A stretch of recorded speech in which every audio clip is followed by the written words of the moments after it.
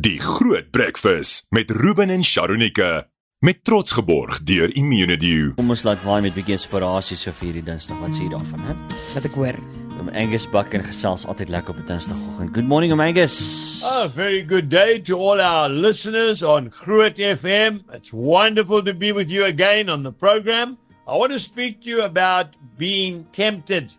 James chapter 1 and verse 13 says, "Let no one say when he is tempted, I am tempted by God.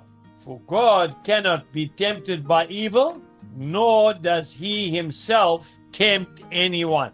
God does not tempt us. He tests us by all means. Remember, he tested Abraham when he said he wanted Isaac back after Abraham had waited for almost 100 years for that baby.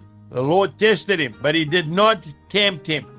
There's a big difference. The devil is the one who tempts us. He says, it's okay, you can handle it now. Now that you've stopped drinking, you can go back into the pub when you've had a drinking problem. No, the Bible says we must resist the devil and he will flee from us. But if you have a problem with lust in your life, then keep away from pornography and areas that will really tempt you.